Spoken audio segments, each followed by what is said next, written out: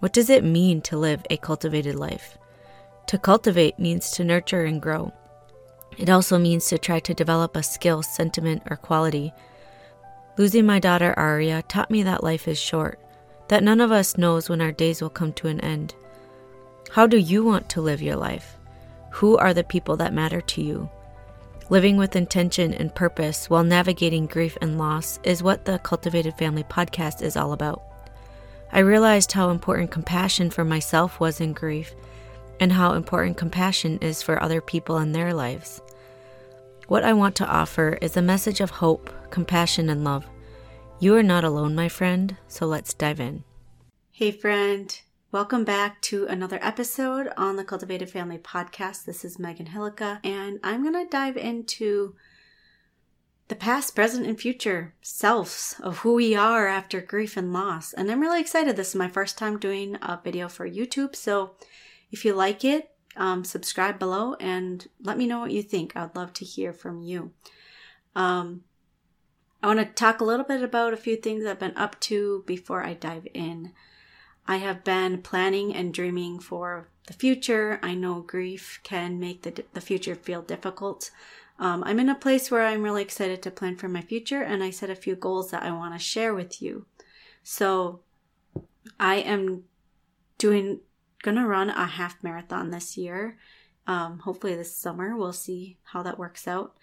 And then I also set a goal, which feels very scary and big to me, to help 2,000 women with grief. So for me, that is anybody who reaches out to me and lets me know that they have, felt help from all the free stuff that I do, or if anybody that buys my programs or courses or works with me one-on-one as a grief coach, those all go towards my 2,000 women. So I'm really excited to help as many people as I possibly can this year.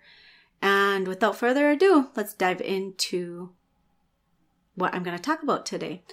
So we can all acknowledge that grief changes you as a person, that as soon as grief comes into your life, you are a different person.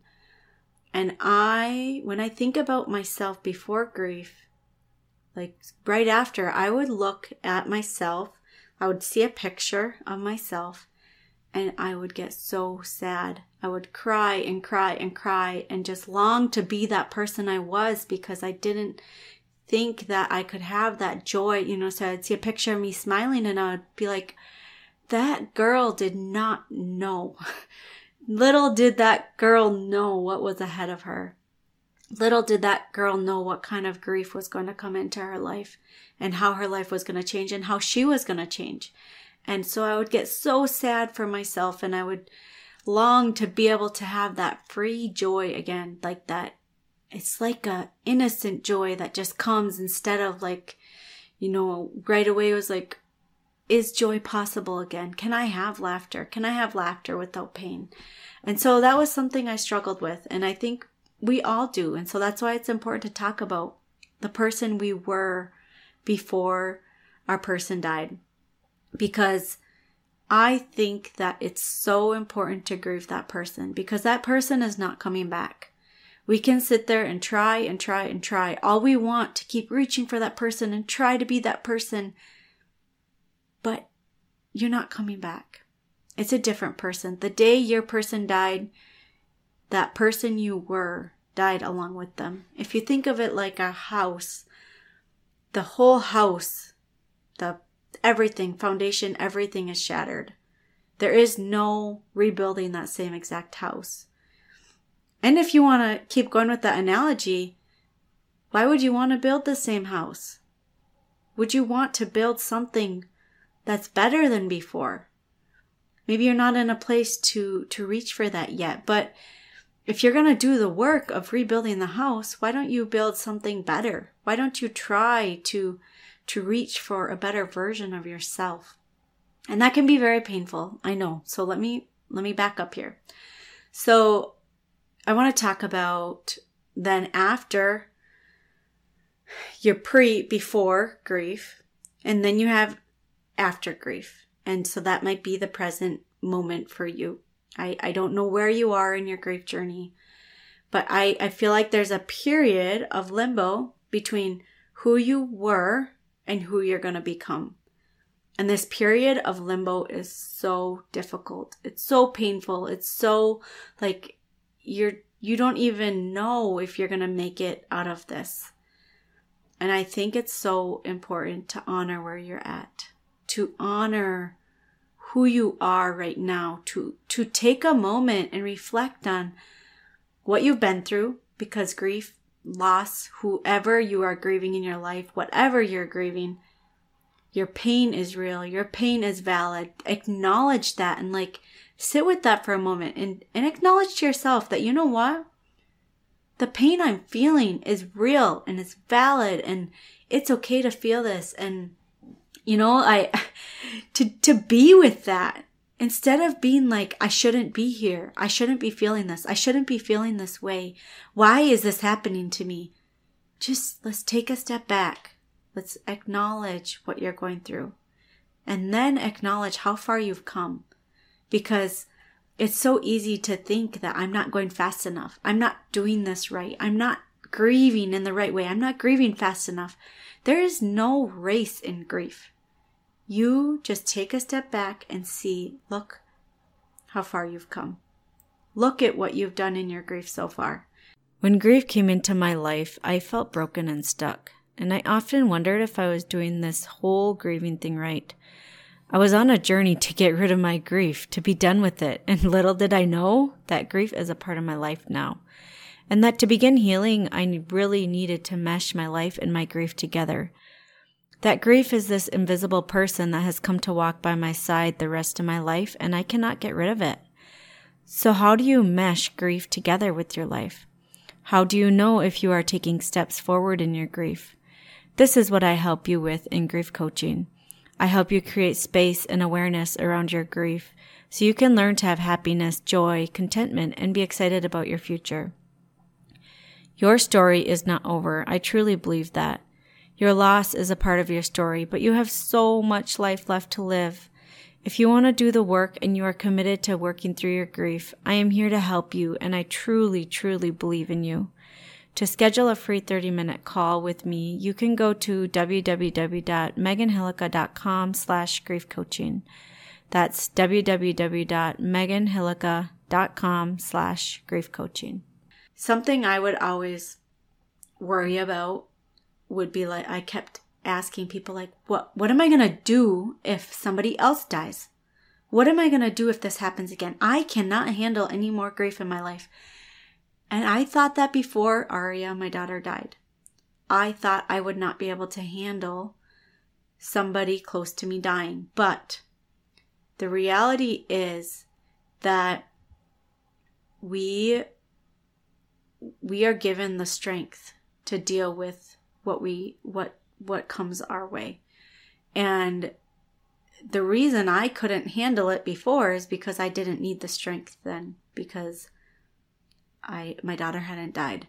And then what I was reminded of often, you know, when I would worry about that, it was like, well, okay, number one, we worry about so many things that have not happened. I know anxiety is real, and I know it's a big fear, so I'm not discounting that, but it has not happened.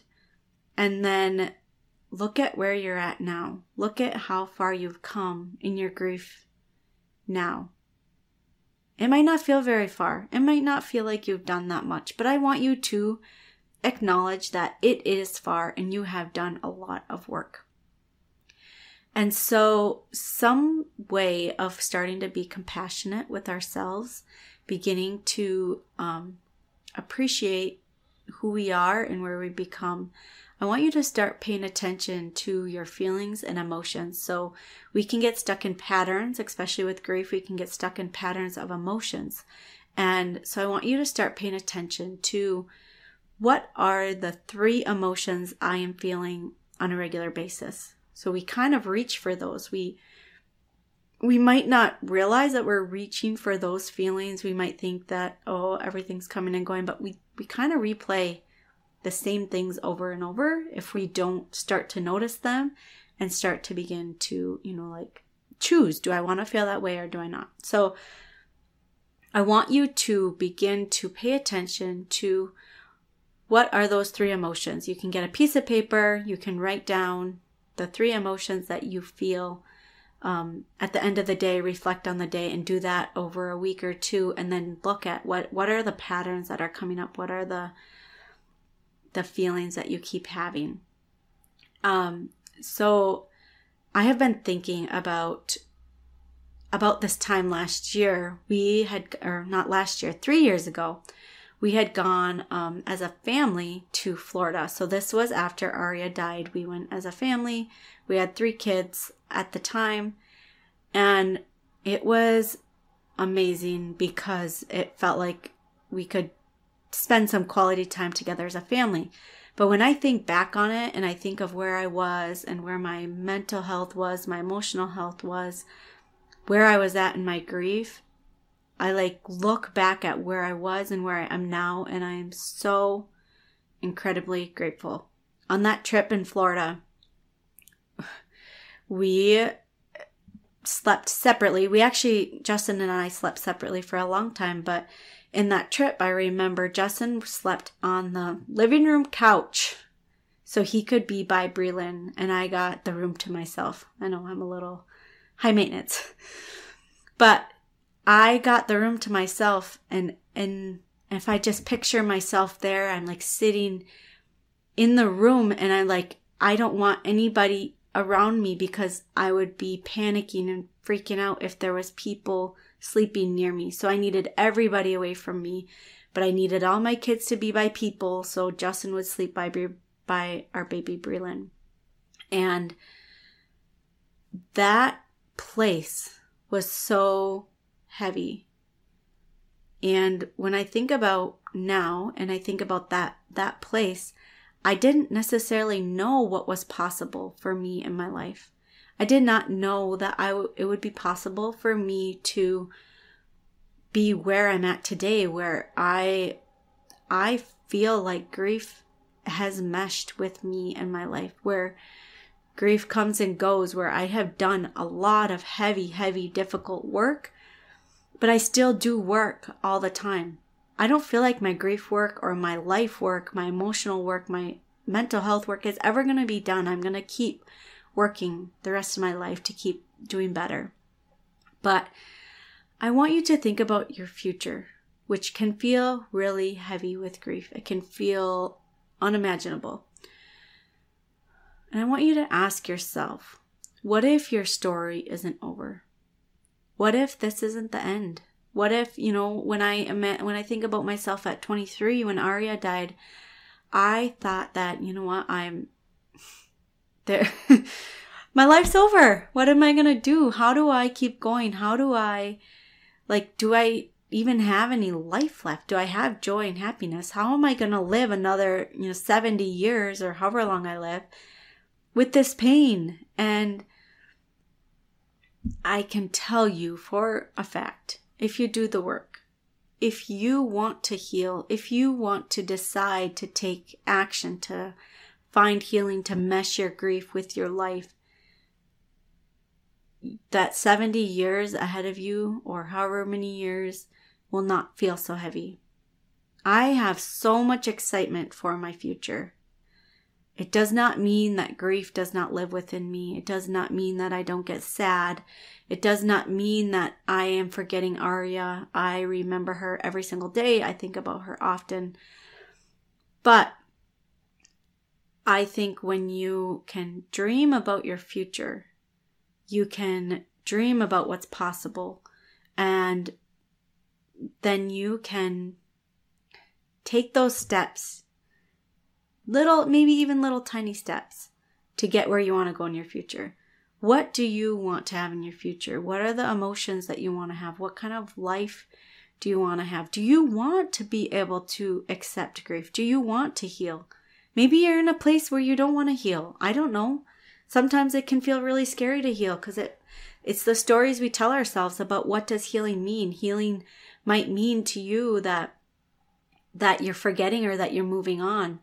And something I've learned is we don't forget and we don't move on. So it's up to you to do the work. It's up to you to make these decisions, to go through where you're grieving who you were, to honor who you are in the moment, to start from that place of love and compassion with yourself, and then to reach for who do you want to be in the future? Who do you want to become?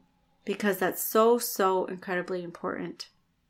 And then think about how do you want to honor your child and remember them, and then still fully live present in the life you have been given, because you have so much life left to give.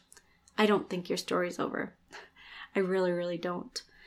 So I have a free mini course called Who Am I? That dives deeper into all of these. I have affirmations and meditations, EFT work, and journaling within this free mini course that you can take.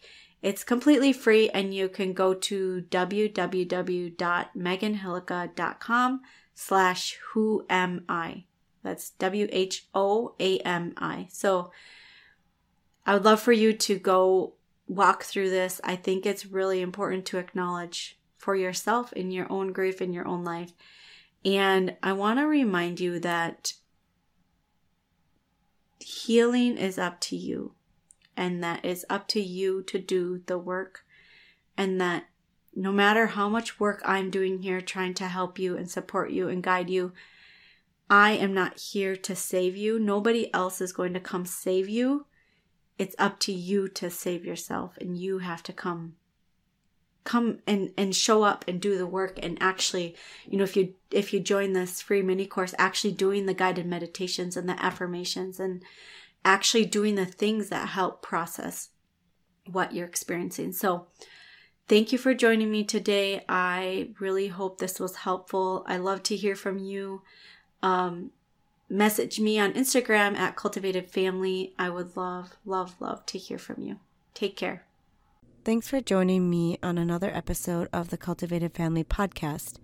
While this episode is over, you can continue to join me in conversation on Instagram or Facebook at Cultivated Family. I would love to see you there.